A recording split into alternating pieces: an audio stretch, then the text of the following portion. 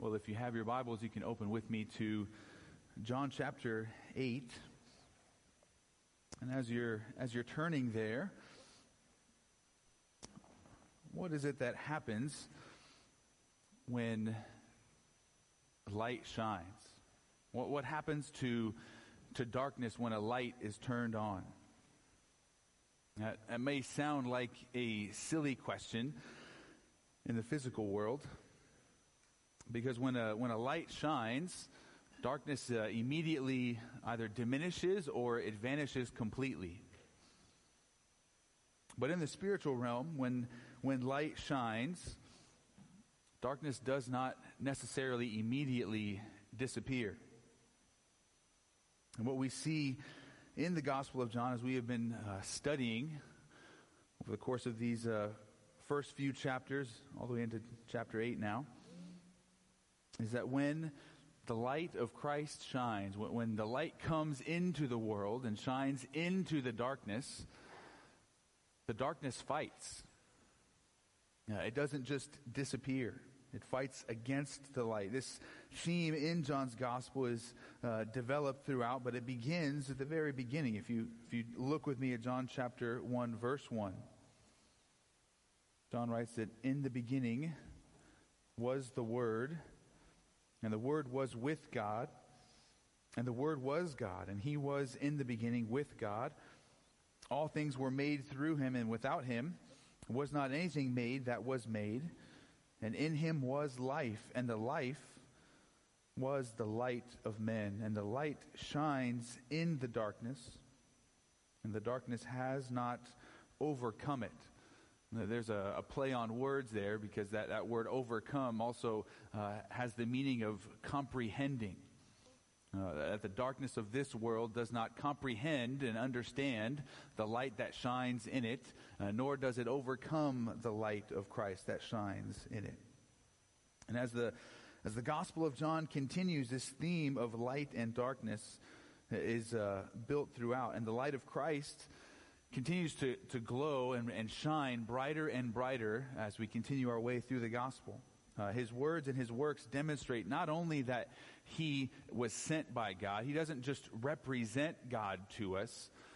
Jesus presents God to us, that He Himself is God. He is the one who shows us what God is like. That's what is stated in chapter 1, verse 18, that no one has ever seen God, the only God who is at the Father's side. He has made Him known. That Jesus explains who God is to us. We get our picture and understanding of God the Father by looking at God the Son. And we're in a portion in John's Gospel now, these chapters 5 through 10, in which the feasts of Israel are the setting in each of the chapters. And they are the focus through which Jesus is going to reveal who He is to the nation of Israel. In John chapter 5, the focus was upon the Sabbath day. And Jesus healed on the Sabbath, and there was a big controversy that surrounded Him healing on the Sabbath. And really, in John chapter 5, a court case began in which the Pharisees began to prosecute or persecute Jesus for who He was claiming to be. In John chapter 5, Jesus was claiming to be God. And that's the first instance where the Pharisees are picking up stones to kill Him, because He's making Himself equal with God. So the trial of Jesus starts there in John chapter 5. Then in John chapter 6, we see another feast with some surrounding events. In John chapter 6, it's the feast of the Passover. Now Jesus is going to feed the 5,000. He's going to proclaim that He is the bread of life. Then John chapter 7 and 8, where we are studying right now, and really the setting leaks all the way into chapter 10, the middle of chapter 10. The feast or the festival that's going to be the setting is the Feast of Tabernacles, or the Feast of Booths. Then in John chapter 10, I think verse 22, another setting is going to come to the forefront, the Feast of Hanukkah, the Feast of Dedication. So these feasts are going to be the means by which Jesus is going to point to spiritual realities, that the feasts portray and picture spiritual things that all point to who Christ is. And as Jesus presents himself in these feasts, his light shines brighter and brighter. But as the light of Christ shines brighter and brighter, the darkness fights against him more and more. That's what we see, that there is a growing hostility. The brighter Jesus gets, the more evident his deity becomes in all that he is and all that he is doing. The Pharisees, the religious leaders, the world grows more and more hostile to him. And again, in John's gospel, this is the theme. That our world is both a victim of darkness and perpetrators of darkness. That is what humanity does. We suffer from sin, and yet we continue to sin. And as a result of this, the world is growing darker. I don't necessarily need to tell you that. You feel it on a regular basis, right? And that shouldn't surprise us.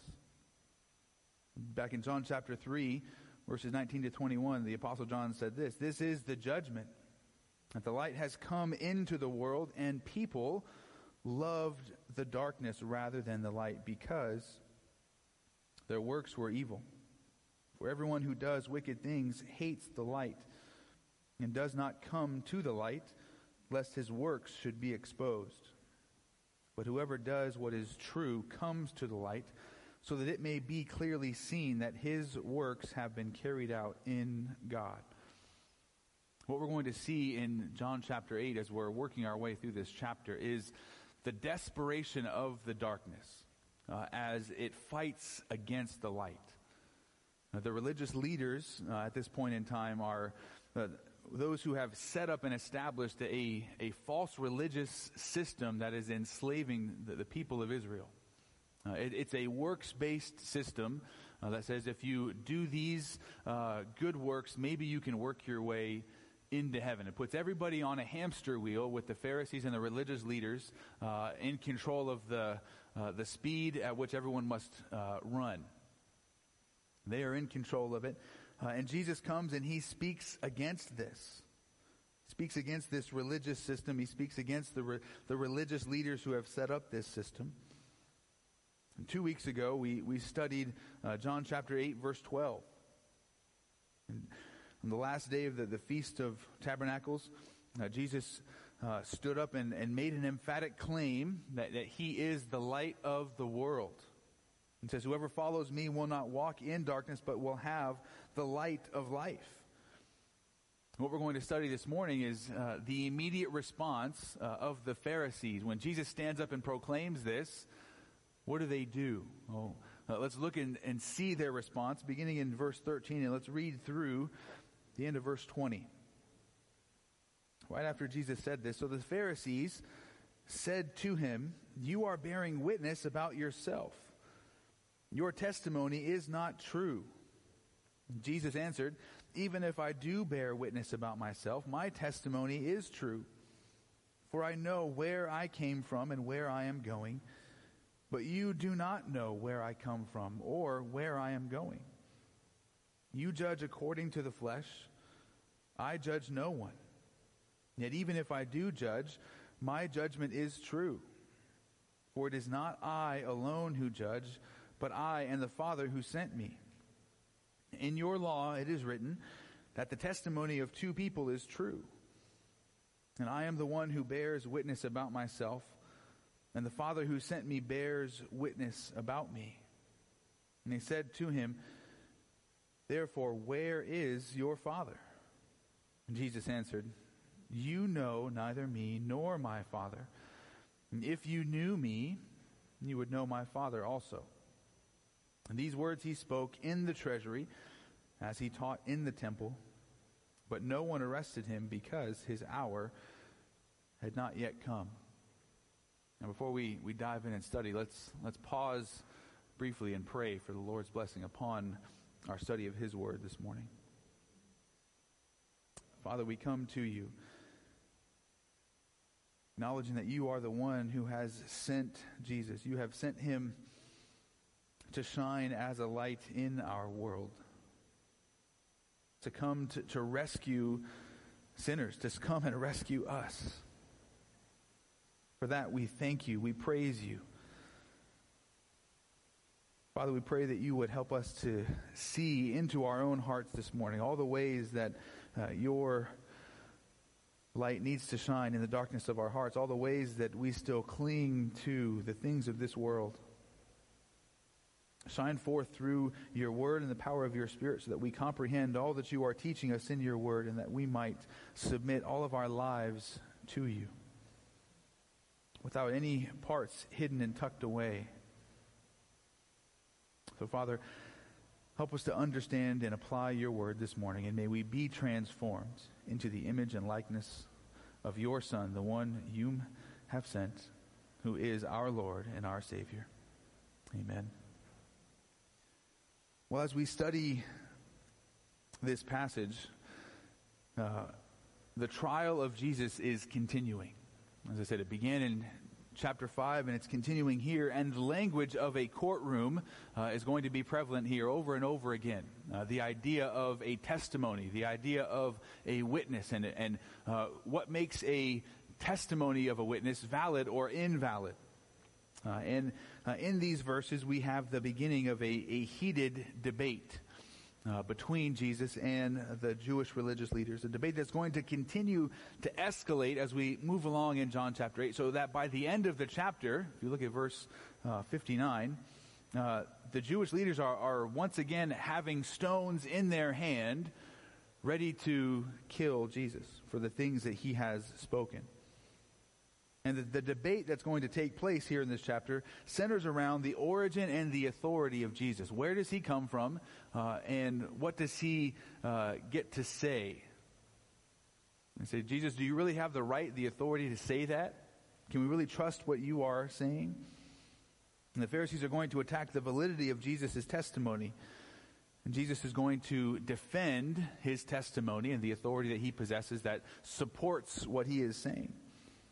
As we study this passage this morning, we're going to see the hostility of the darkness in the world around us. And we're going to see also the wisdom of Christ shining forth in the midst of that darkness. And if you and I are going to stand firmly against the darkness, even as Christ does, we need to glean some of this wisdom.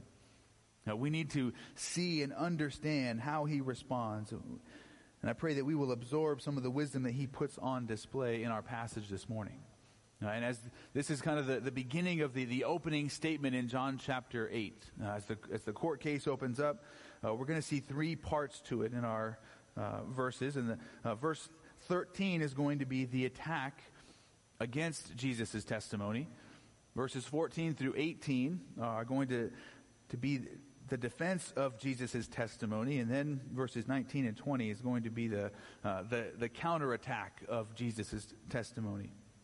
But let's look first at the attack of the Pharisees against the testimony of Jesus. And in verse 13, and again, this is immediately coming off of Jesus' proclamation, and that when, in verse 12, when he stands up and says, I am the light of the world, he is saying that he is the Messiah. And 2 weeks ago we looked at this in Isaiah chapters 42 and 49. There are the servant songs of Isaiah. They're elsewhere in Isaiah as well. But in those two servant songs in particular, the Messiah is spoken of as the servant of Yahweh who is going to be a light to the Gentiles, a light to the world. So when Jesus stands up and says, I am the light of the world, the Pharisees are immediately understanding that he's claiming to be the Messiah. And their response is, no. Your testimony doesn't count. You don't get to say that because you can't testify about yourself. And in one sense, they are quoting Jesus' own words from the first part of the court case back in John chapter 5. Chapter 5, verse 31, Jesus said, if I alone bear witness about myself, my testimony is not true. Jesus says if it's only him standing up and claiming to be God without any support, without anybody else to attest to his witness and his testimony, then yeah, his testimony shouldn't count. But there in chapter 5, Jesus says, if it's me alone, it shouldn't count. But then he goes and lists off a series of witnesses that give testimony that Jesus is the Son of God, that Jesus is exactly who he claims to be.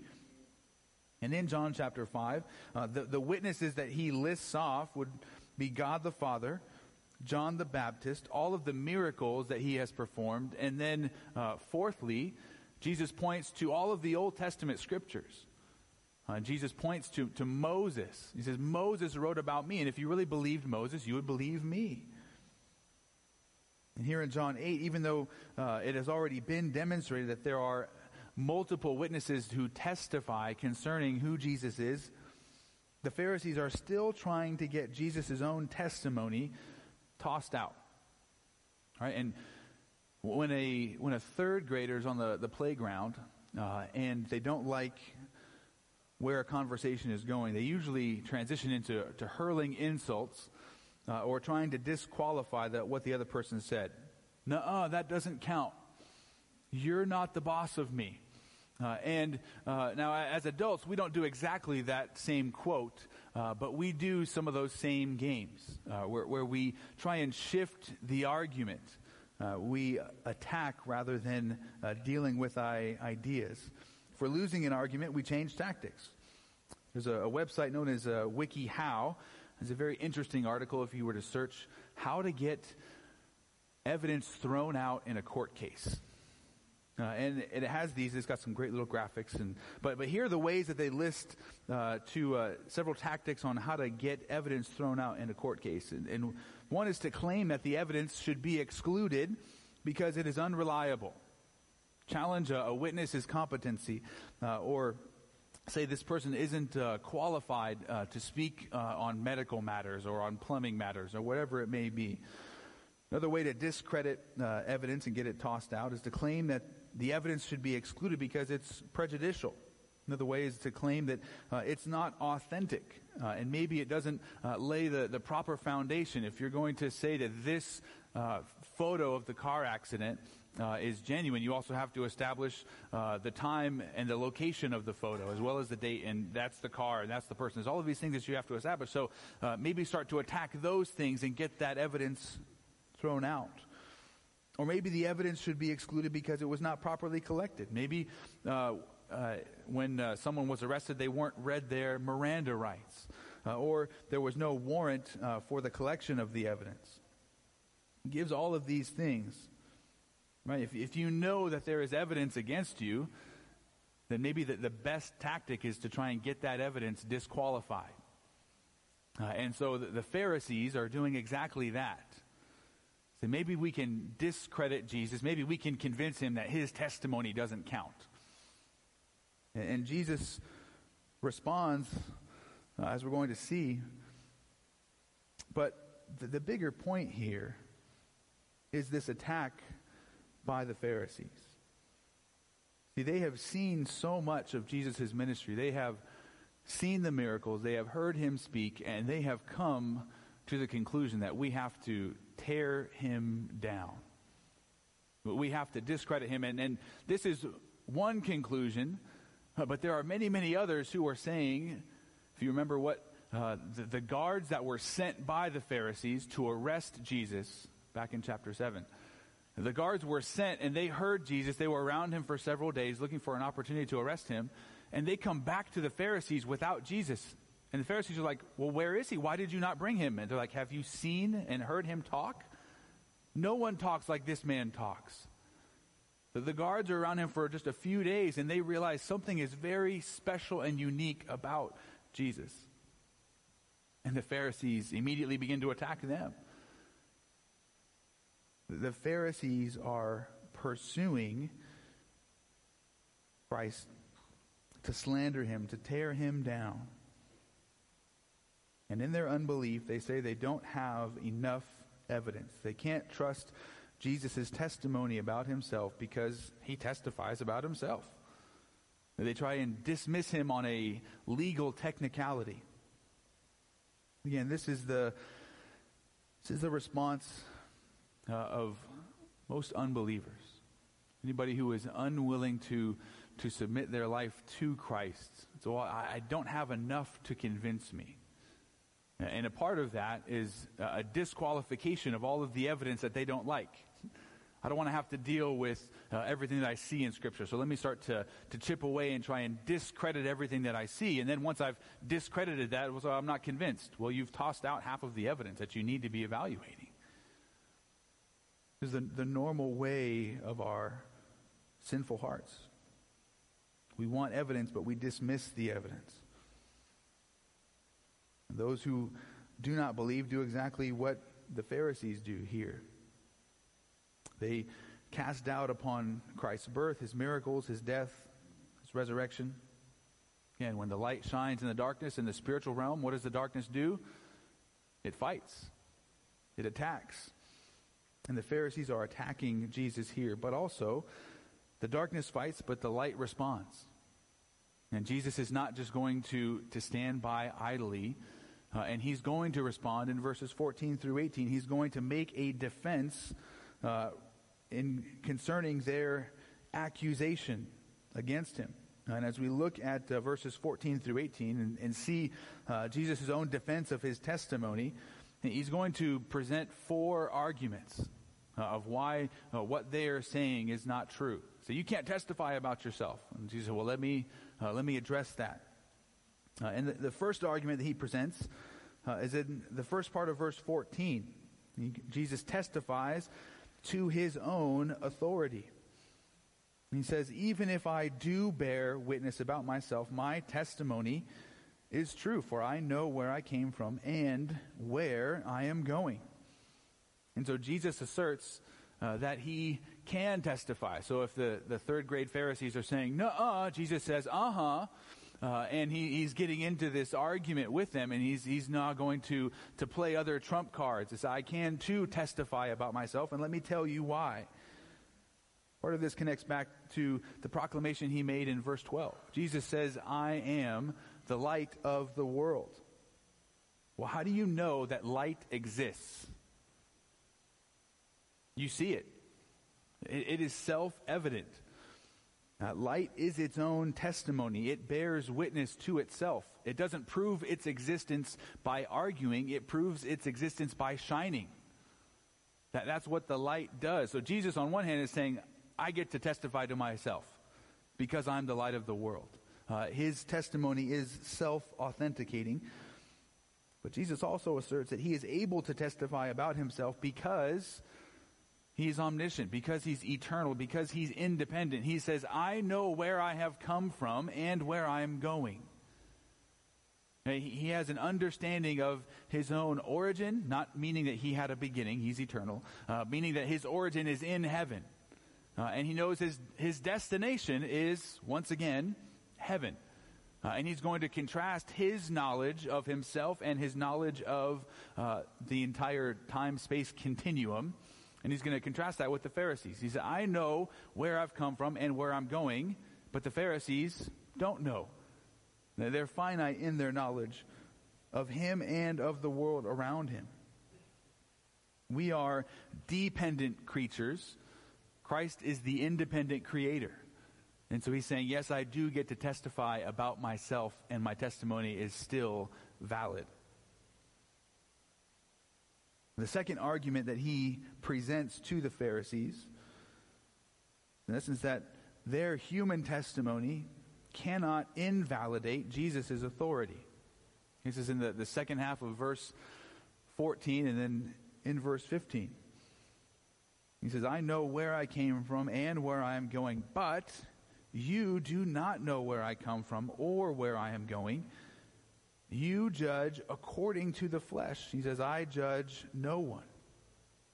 Now in looking at this, not only do the Pharisees not know the origin and the destiny of Jesus, is they judge according to the flesh.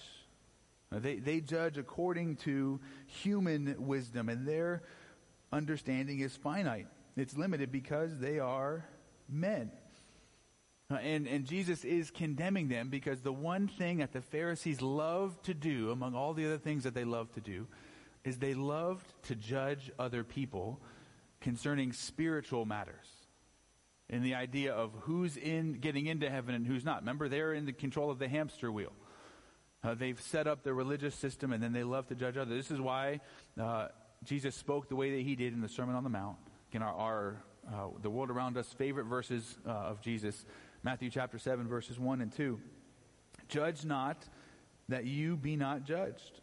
For with the judgment you pronounce, you will be judged, and with the measure you use, it will be measured to you.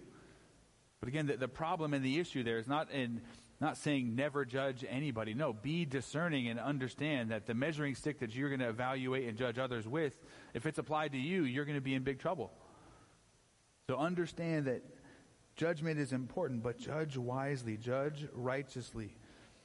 But here Jesus is saying that because the Pharisees judge according to the flesh, really they will never understand spiritual matters. If you keep your finger here in John, turn over to 1 Corinthians chapter 2.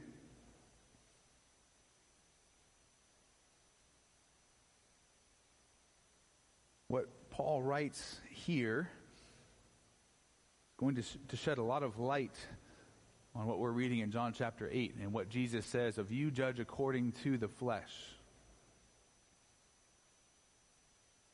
1 Corinthians chapter 2, beginning in verse 6.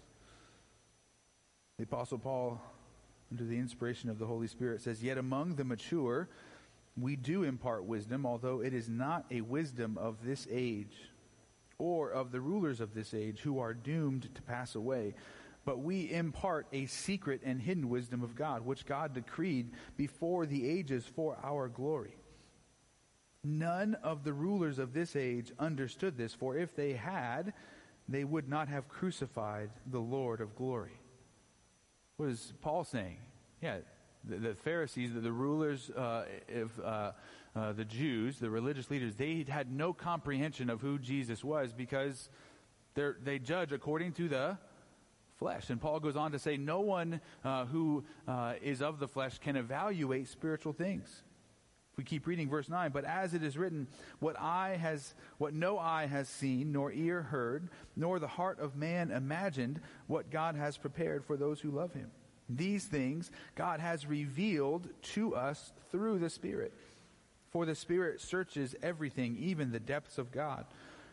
For who knows a person's thoughts except the spirit of that person which is in him? So also, no one comprehends the thoughts of God except the Spirit of God.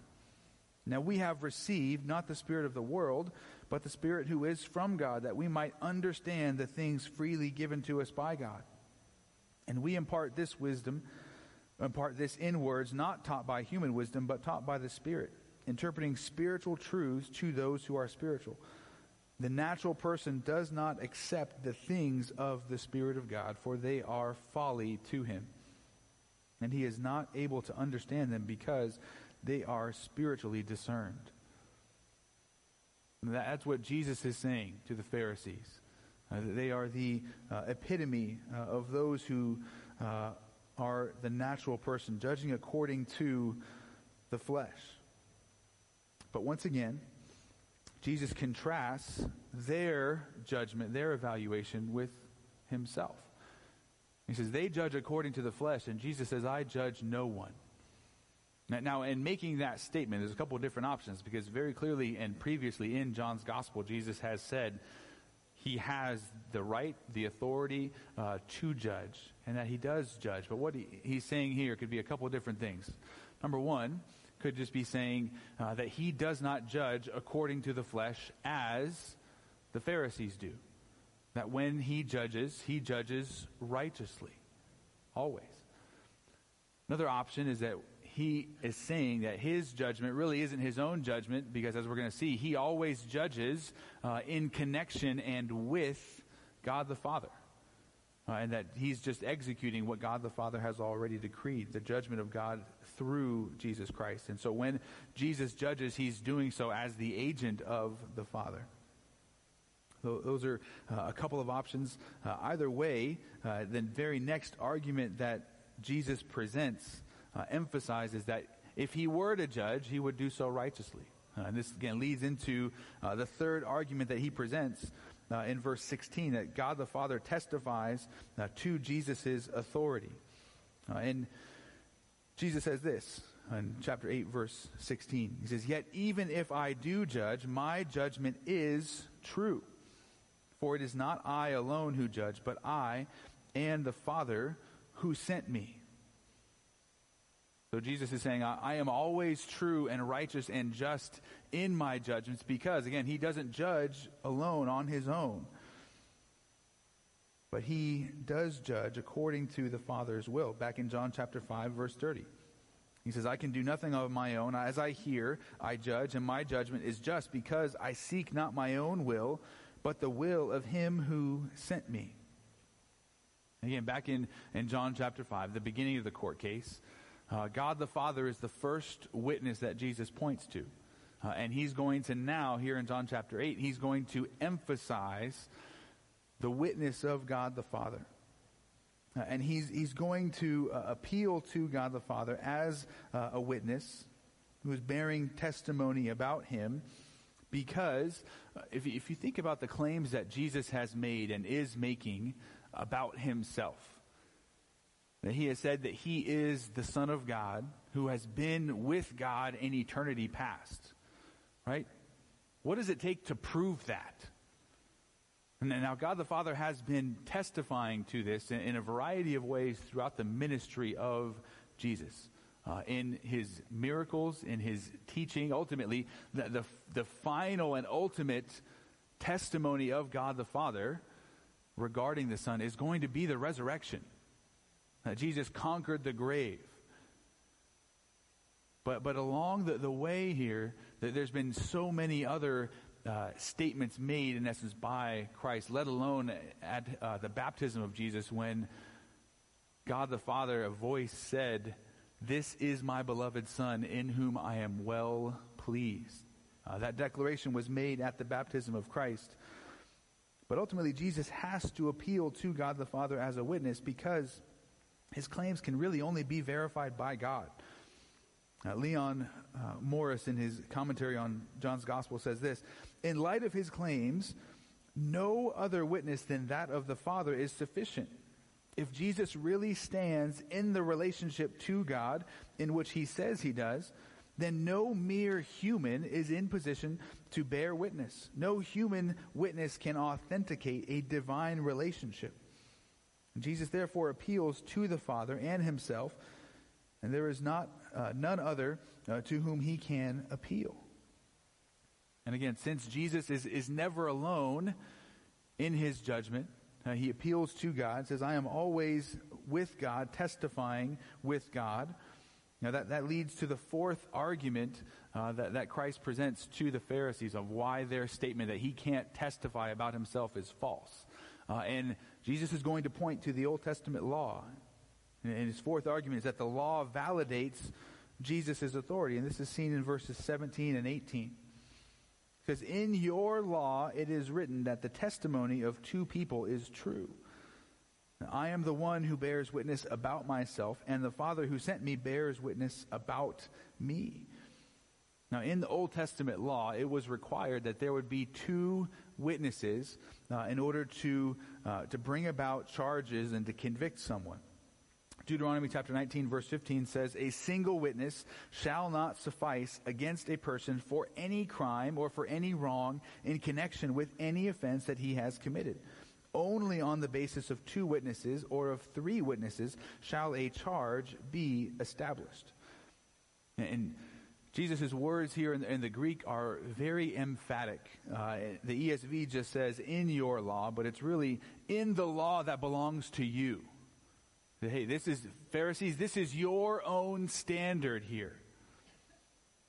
By their own standard, the Pharisees must accept the testimony of two witnesses. If those two witnesses agree in what they're saying, the law says that it has to be accepted. So Jesus is pointing to the law and says, hey, Pharisees, you have to accept the witness, the testimony of two witnesses. And in the Greek, Jesus, he changes the word witnesses, and he says men. ESV translates it as people. But again, I think the change that Jesus makes here is intentional. because the law is emphasizing that if any two people, any two human witnesses testify together, then that testimony has to be accepted. How much more should the testimony be accepted if the two witnesses are God the Father and God the Son? I think that's what Jesus is implying there. And then verse 18 seems to heighten the emphasis even more, as Jesus uses verb tenses to indicate that his own testimony about himself and the Father's testimony about him, they are ongoing, present tense realities. The testimony of the Father and the Son continues even now. It's very emphatic. And if we can kind of come up for air, I know we kind of rushed through those arguments pretty quickly. Let's put ourselves in the sandals of someone there in the temple that day. Okay, we see Jesus proclaiming that he is the light of the world. We have the response of the Pharisees saying, no, you can't do that. You can't proclaim and testify about yourself. And then Jesus just works through these arguments. And he completely dismantles everything that the Pharisees have said. And so what was intended to be a weapon used against Jesus that they brought out to the courtroom. It's like Jesus is there on trial. He takes the evidence that they bring to get him against him, and he reconfigures it and points it back at them. And actually, you are the ones who are guilty right now of not accepting the testimony of two witnesses, which by your own law you must accept. That's what just happened. So if we're there, we're seeing this and like, okay, what's going to take place next? They tried to turn this on Jesus, and Jesus turned it right back around on them in his perfect wisdom. What we see, or I guess we could ask, what's the point of all of this? Well, you might say, well, don't get into an argument with Jesus because you're going to lose. But again, the bigger point is the sinfulness of the Pharisees. It has been demonstrated just in this little conversation that the issue is not evidence, the issue is not testimony, the issue is a hardness in their own hearts, a rejection of Christ and all that he claims and all that he has said. Others around are seeing Jesus for all that he is. And they are believing. But the Pharisees and the other religious leaders, their hatred for and rejection of Jesus is growing stronger and stronger. And no matter what he says, they will not listen. They reject and they doubt everything that he says. And this is going to be made even more clear in the third and final portion of these opening statements in verses 19 and 20. The counterattack of Jesus' testimony, because that wasn't the counterattack yet. But if you look at these verses, if you just look at verse 19, they said to him, therefore, where is your Father? So Jesus, if you're calling your Father as your second witness, let's see him. Where is he?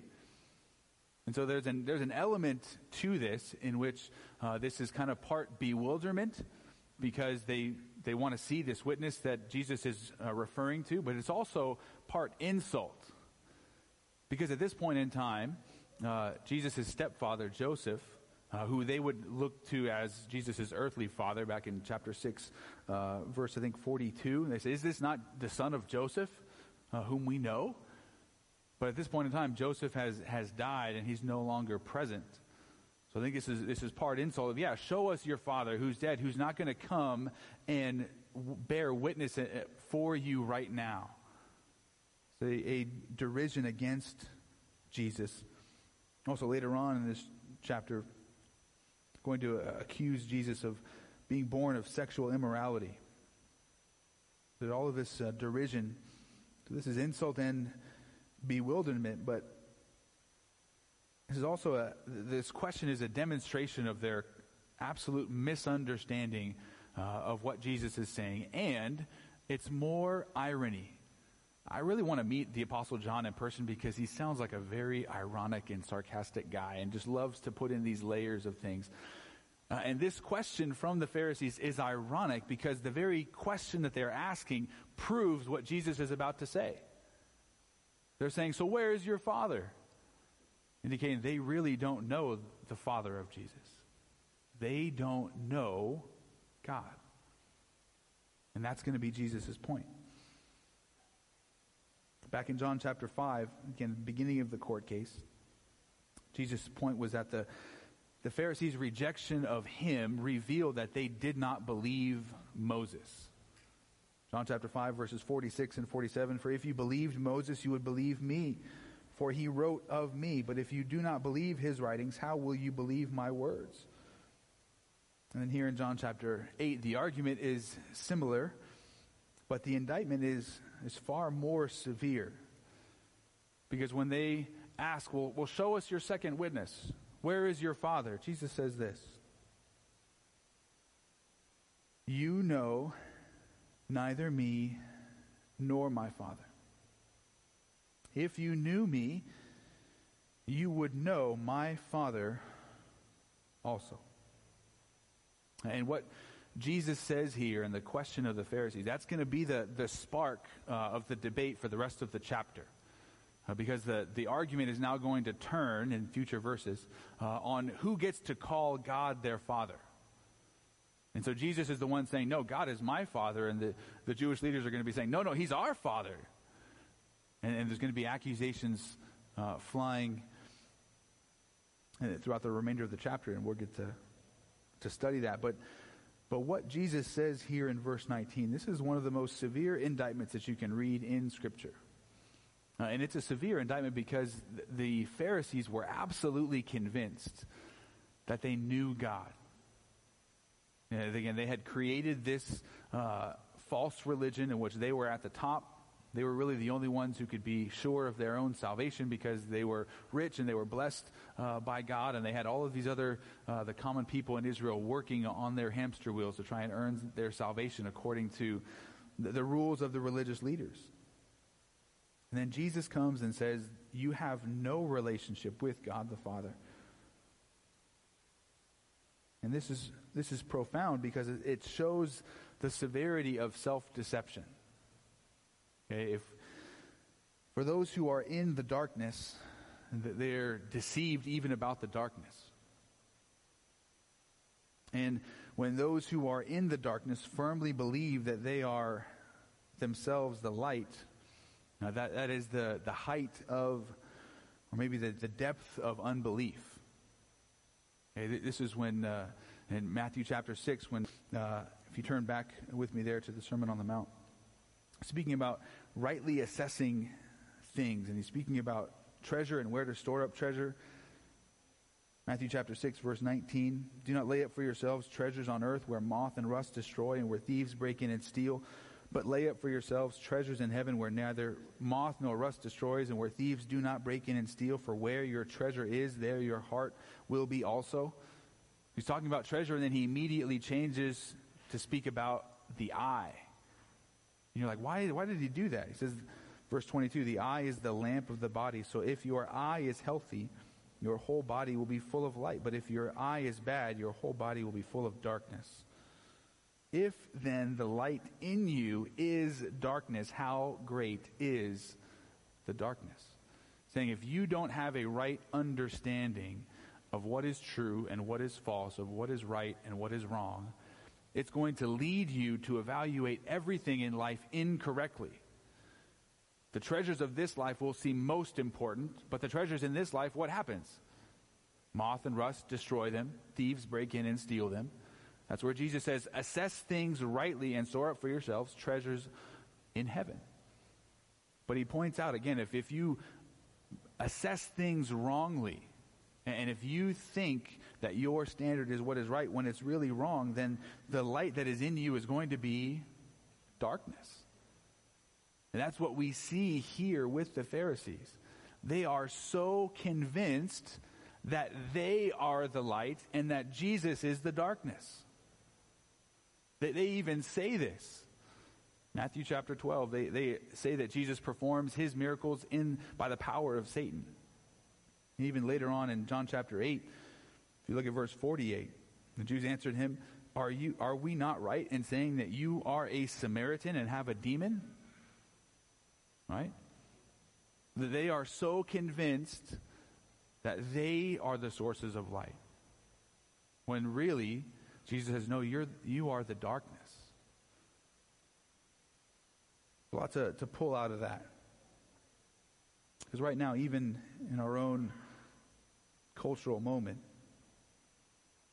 everything is about making our nation and the individuals in our nation conform to a very specific ideology.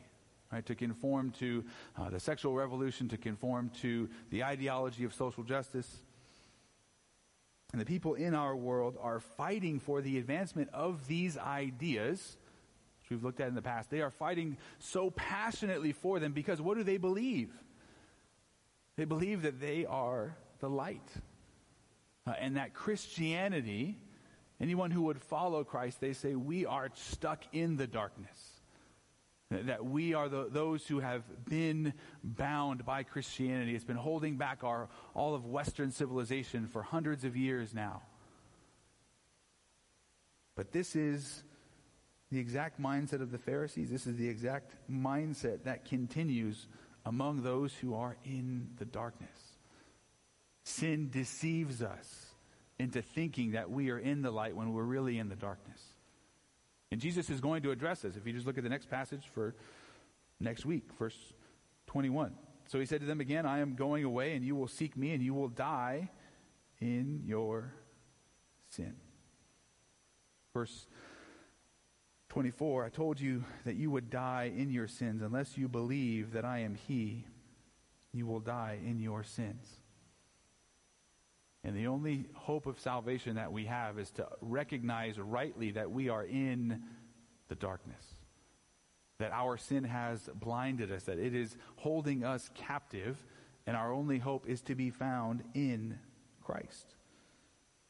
He's the one who helps us to see rightly. As we look at this passage, when darkness was masquerading as light, what did Jesus do? He rightly identified it.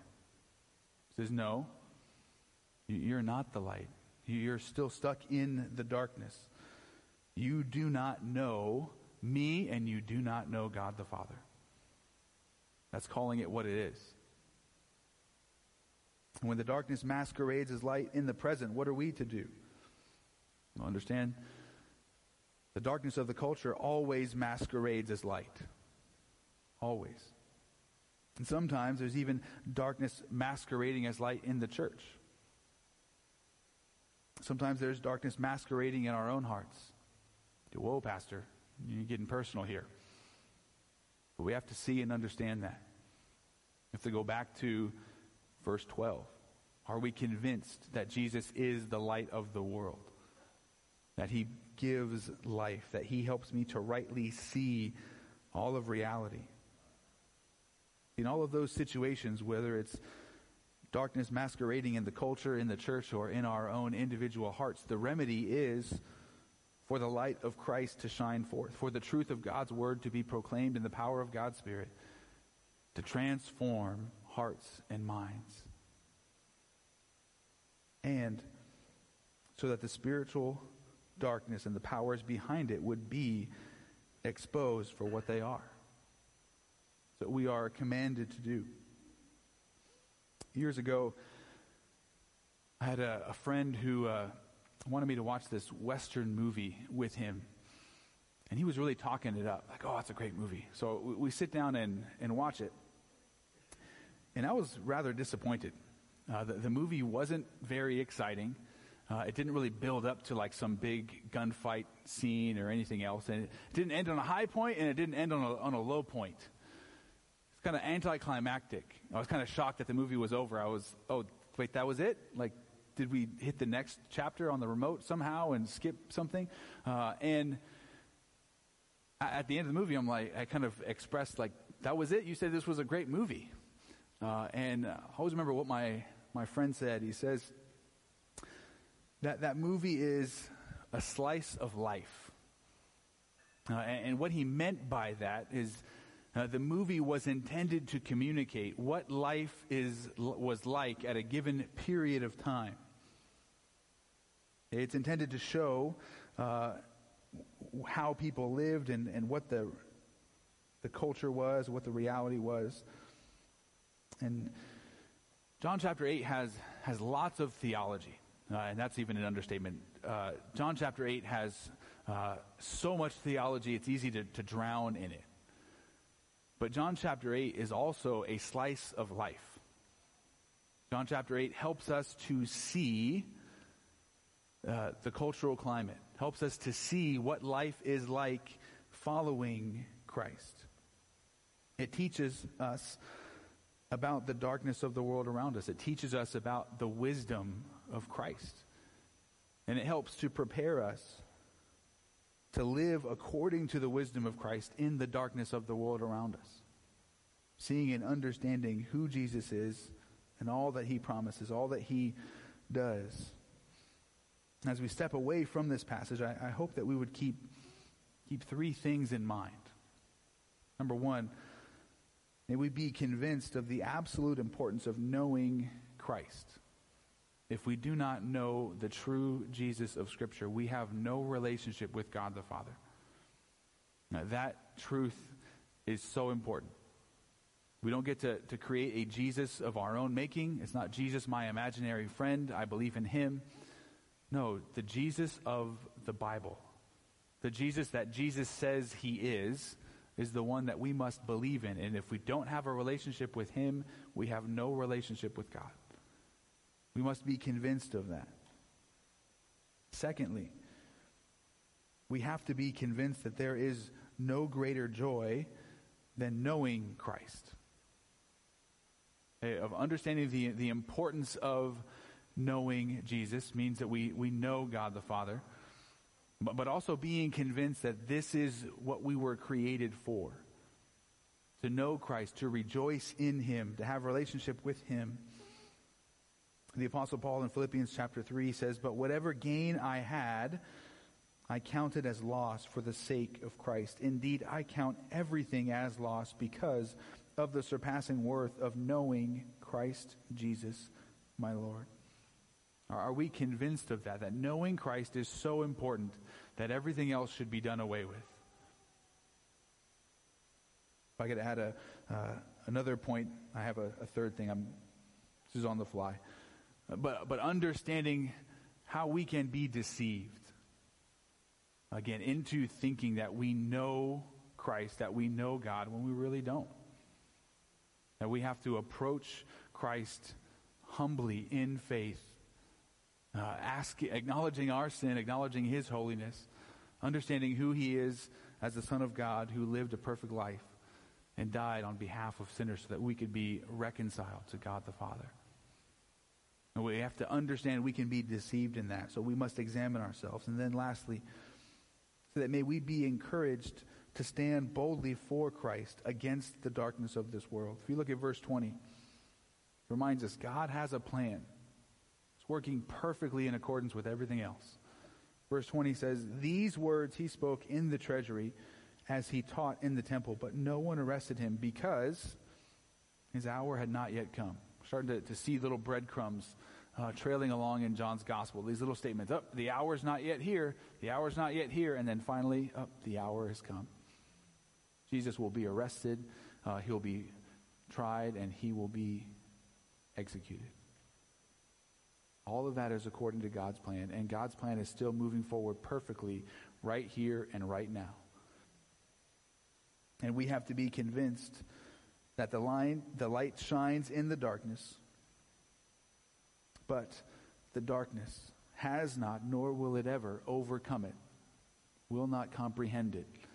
But we have to be convinced of that so that we can stand firmly in the truth of God's word and demonstrate the wisdom and love of Christ in a world of darkness.